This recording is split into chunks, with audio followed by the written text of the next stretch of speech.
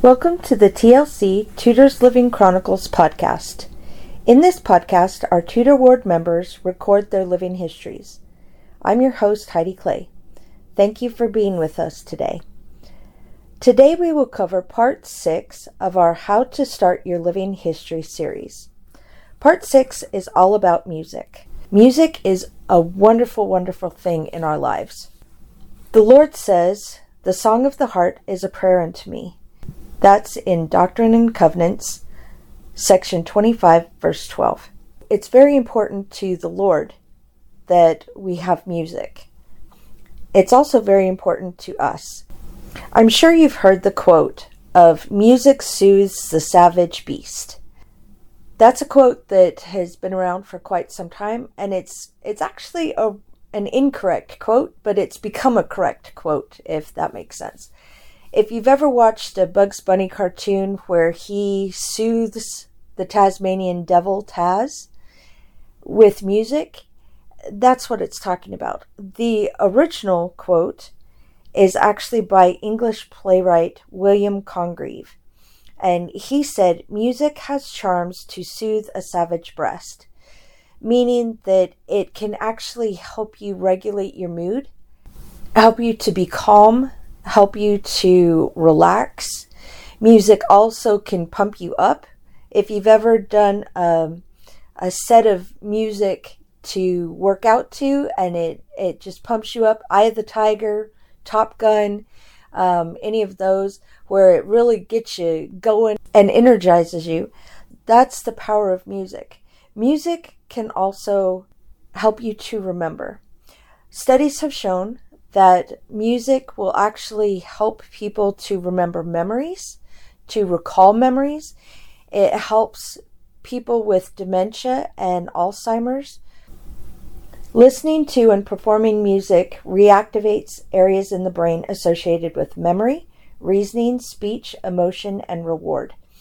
There were 2 studies, one that was done in the United States and another in Japan, that found that music doesn't just help us retrieve stored memories, it also helps us lay down new ones. And that goes with the mnemonic devices. When you're trying to memorize something, putting it to a tune that you know helps you to remember it much, much easier. Deeply encoded music can unlock what they call flashbulb memories. We can remember more vivid details about events in the past when we are exposed to music. Music provides a total brain workout. Research has shown that listening to music can reduce anxiety, blood pressure, and pain, as well as improve sleep quality, mood, mental alertness, and memory. When music brings back memories of events, people, and places from our past, it is known as a music-invoked autobiographical memory. It's actually a common occurrence, and it usually is involuntary, meaning that we don't put forth effort into it. When we hear the music, we can recall the memories and they just come to mind spontaneously. We can develop strong emotions and memories and connection with different types of music and different songs. And usually between the ages of 12 and 22, our brains undergo a rapid neurological development where the music we love during that time frame, that decade, gets wired into our brains for good.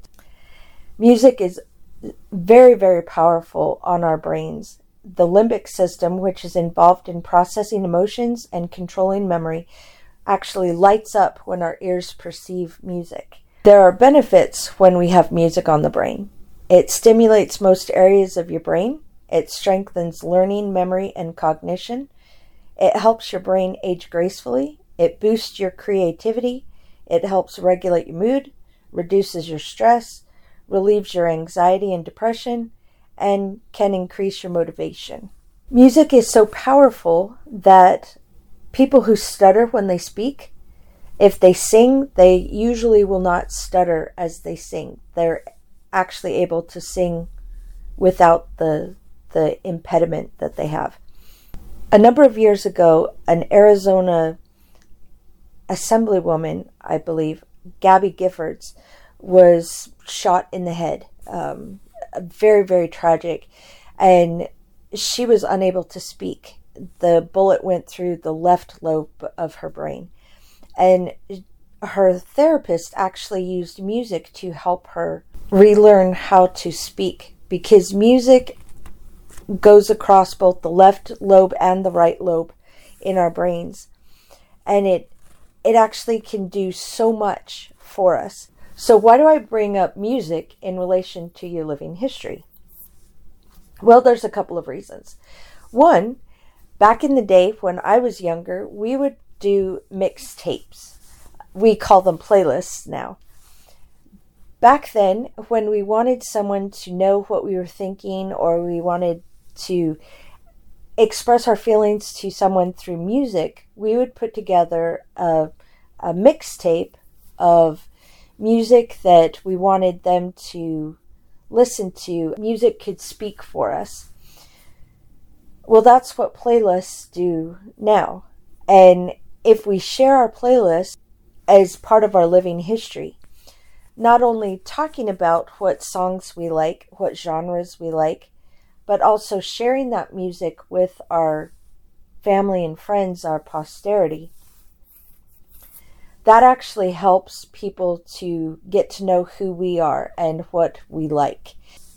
In my lifetime, because I'm towards the end of the family, of a large family, I have older parents, and I wasn't exposed to just one genre of music. I have a very wide palette of music that I love. When I share the music that I love, the genres or the particular songs, that actually helps people to understand what makes me tick and what makes me feel good, what energizes me, what soothes me, where I love particular lyrics or I love particular music. People can get to know you by learning the songs that you enjoy and you love. As we're recording our living history, having music as part of it actually helps others to know more about us. They can listen to the music that we've listened to, that we enjoy, and they can feel close to us. If we tell them what the music means to us, what a particular song means to us, the lyrics or the music notes, what composers stir us and what we're drawn to, it actually helps them to get to know us. And if they like the same type of genre as we do, that actually creates a bond between the generations and between the different people. An additional reason for using music when trying to record your living history is the mnemonic device. Because it actually stimulates some of the brain functions within our temporal lobes, those who are elderly or who have specific circumstances that they're in, for example, dementia or Alzheimer's, music has the potential to help those with dementia and Alzheimer's to be in a calm place and also to bring back memories that are needing to be recorded. It helps them, especially if it's music from their childhood, from their young adulthood, from their past. It can unlock those memories in their brains so that they're able to actually remember certain events and have them recorded.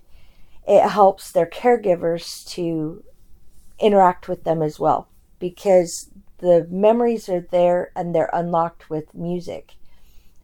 And it helps them to sometimes, for short periods of time, remember who they are and who you are. So it's a very powerful tool, not only for ourselves, but for our loved ones, in showing people who we are and what we gravitated towards, what we enjoyed, what soothed us, what helped us to do better, what helped us in track, what helped us to feel loved or feel energized.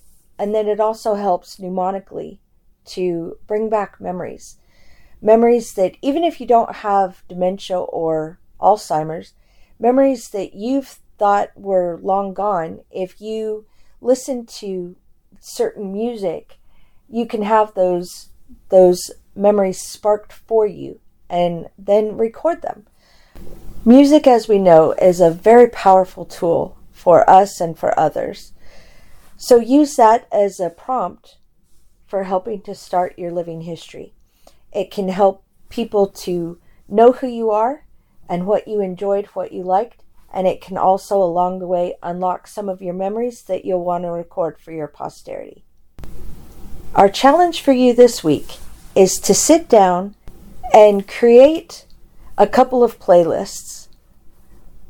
One of just songs that you enjoy, and then also a playlist of songs that define the eras that you've lived in. Make those playlists and share them with your family. Use those to start your living history and to record those memories that you want to leave for your family and loved ones. This is your host, Heidi Clay, signing off and saying, have a good day and enjoy your music. Thank you for being with us today. Join us next time on TLC Tudors Living Chronicles for another exciting episode of a Tudor Ward member's living history, or for the next installment of our How to Start Your Living History series.